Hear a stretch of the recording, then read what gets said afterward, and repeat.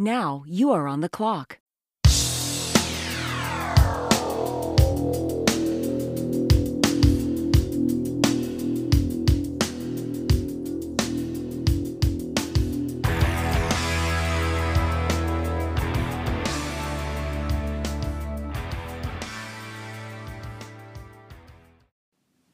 Fantasy football community, welcome to the Fantasy Mojo Inside the Draft Room podcast. We're going to be catering to the diehards, the addicts, and the guys that are already drafting in the fantasy leagues.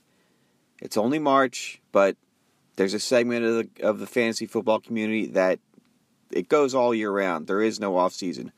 I'm one of those guys. So our podcast is going to be data and info from the perspective of a year-round drafter for the year-round drafter. Most people know I favor the FFPC format, but the trends in that contest carry over to the other formats as well. We'll be doing this podcast weekly, maybe more often, depending upon what's going on in the draft world. We're going to keep the podcast lean and mean. This isn't going to be an hour-long kidnapping of your time. This is going to be quality over quantity, and hopefully you all enjoy it. We're going to be talking mostly about what's going on in the draft rooms. We'll also be talking about things that are going on in the industry. We're in there already. There is no offseason, as we said before. But there are, however, distinct phases of the draft season, and we see them in three separate areas.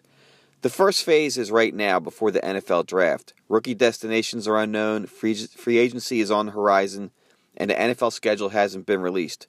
Folks are mostly doing best balls and drafting blind at this time. This is for the hardcore drafters. Phase 2 is after the NFL draft. We've gotten into free agency, players have moved around, we know where the rookies are at, and the schedule's been released.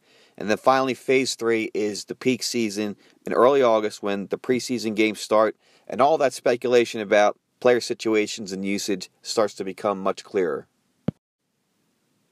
We're going to be covering a number of leagues in addition to the best ball leagues that are ongoing. We'll talk about what's going on in the best ball draft rooms, but there's going to be some premier events that are going to be happening beginning in May, and we're going to talk about those as well. The first one is the FFPC Revelations League. This is broadcast on the FFPC High Stakes Fantasy Football Hour. It's a league of really experienced FFPC players, and they've got a rivalry with another league called the Genesis League. I don't have any history with them. This is my first league. I'm coming in cold, but we know it's intense. We know that the players are good, so it's worth discussing what happens in that draft. So that's for me. The second profiled league is going to be the Scott Fish Bowl, which everybody knows about. We've been participating in this draft since I think it was just 72 teams. We've always had success in it. It's usually a tight end, heavy format, which lends itself to what's going on at the FFPC. Last year we won our league in the Dwight Schrute division, so we hope to have similar success this year in 2019. The third event that we're going to go into is the Pros versus Joes drafts. Now these are the leagues that I started up about 10 years ago. We've been running them with the FFPC ever since, and we won our league in 2018 finally, and we're going to be getting into the nuts and bolts of how players are selected and how the pros and the Joes get picked for this contest. We're going to talk about that a little bit later in this episode. And finally, the fourth event is the Kings Classic, which is an expert league held out in Canton, Ohio at the Pro Football Hall of Fame. It was put together by Bob Lung over at Big Guy Fantasy Sports. There's a couple divisions in there, and each division holds an auction league and a redraft league. These leagues are stocked with well-known industry analysts. So that's always a fun time. It's broadcast by SiriusXM Fantasy Sports Radio, and it's really a weekend-long set of festivities. We really look forward to participating in that one. So what's going on at FantasyMojo.com right now? We've got the draft boards of all the ongoing drafts at the FFPC. We've also got ADP with the best ball and Superflex formats. Dynasty leagues will be kicking off soon. There'll be the rookie leagues and the startup leagues. So we're going to have the ADP for that when that becomes available. We've also got analysis reports. We looked at what the winning roster construction was for 2018. in the best ball leagues. And we've got probably about 4 or 5 separate reports that break that data down into a variety of fashions. So that's always helpful when you're trying to plot strategy for the upcoming draft season. You should be looking at it right now if you are participating in the best ball leagues. We've also got a new feature for all of the subscribers. We have player exposure reports that are generated every day and break down the percentages of players that you have selected in each format. So you'll have all the players that you drafted in best ball. You'll see what ownership you have in that format. You'll see when the football guys start what the ownership percentages are for players in that format. Dynasty, main event, Terminator, so on and so forth. It's all broken down specifically by contest, so you can see where you might be overweight or you might not have enough exposure to a particular player that you're targeting. So that's really helpful. So Pros versus Joes for 2019. It's going to be interesting this year because there's been a lot of movement in the industry with analysts.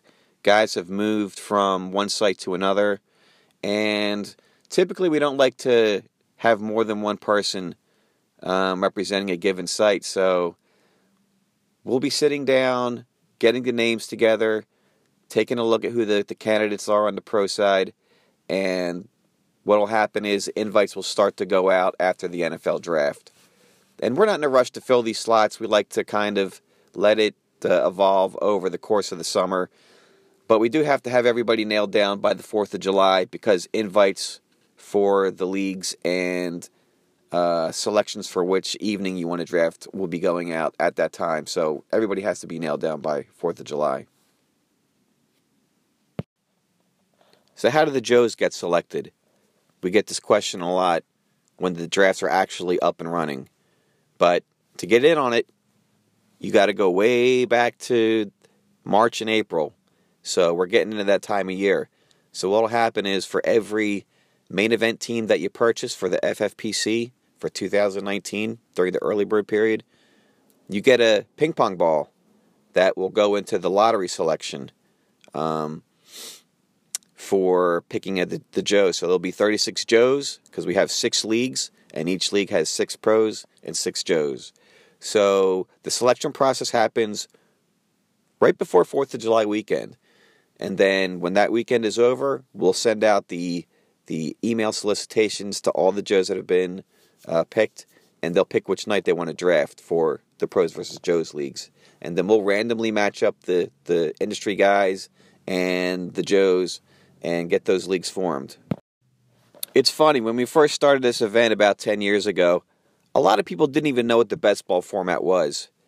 I've been doing it since 2007, back in the WCOFF days out in Vegas. But now it's really mainstream, and the best thing about it is it's an expert league that only takes one night of drafting. It's not a league that you have to add to your portfolio and manage over the course of the season. So it's lean, it's mean, and the prize is significant. So for each person who wins their Pros versus Joes league, they get a free main event entry into the following year's FFPC main event. So that's about an $1,800 value. That's not chump change, so everybody wants to get into this event. So that's a quick and dirty primer. We're going to get back on this relatively soon because the combine's happening right now, and there's going to be movement in the draft rooms based upon how these guys are doing at the combine. From what I've seen so far, the rookie running backs are slow as dogs. So that could really push some guys down the draft board. It's been a lot of speculation up to this point. So we're seeing if players actually meet expectations. So I'm interested to see how that moves people up and down the ADP charts for these rookies. The other interesting thing that happened was Jason Witten signed a contract with the Cowboys. And I had expected him to go relatively high. But then a report came out that they're only looking to get him 25 targets a game. I don't know how they can speak about how many targets the guy's going to get at this point in time, but that seems like it's more of a part-time role. It's really early, so I'll be getting a few shares of Jason Witten here and there. I've already got him in one FFPC draft. I got him in the 20th round. He's popping off basically every draft board at this point in time. But we'll see where he lands as the new drafts get started and he fits into, a fresh draft. So that'll be really interesting to take a look at. So that's going to do it for this initial episode. We're just laying the groundwork of what you should expect moving forward. So this is Darren Armani from FantasyMojo.com. And remember, please pre-draft in the draft room and speed that draft along. See you later.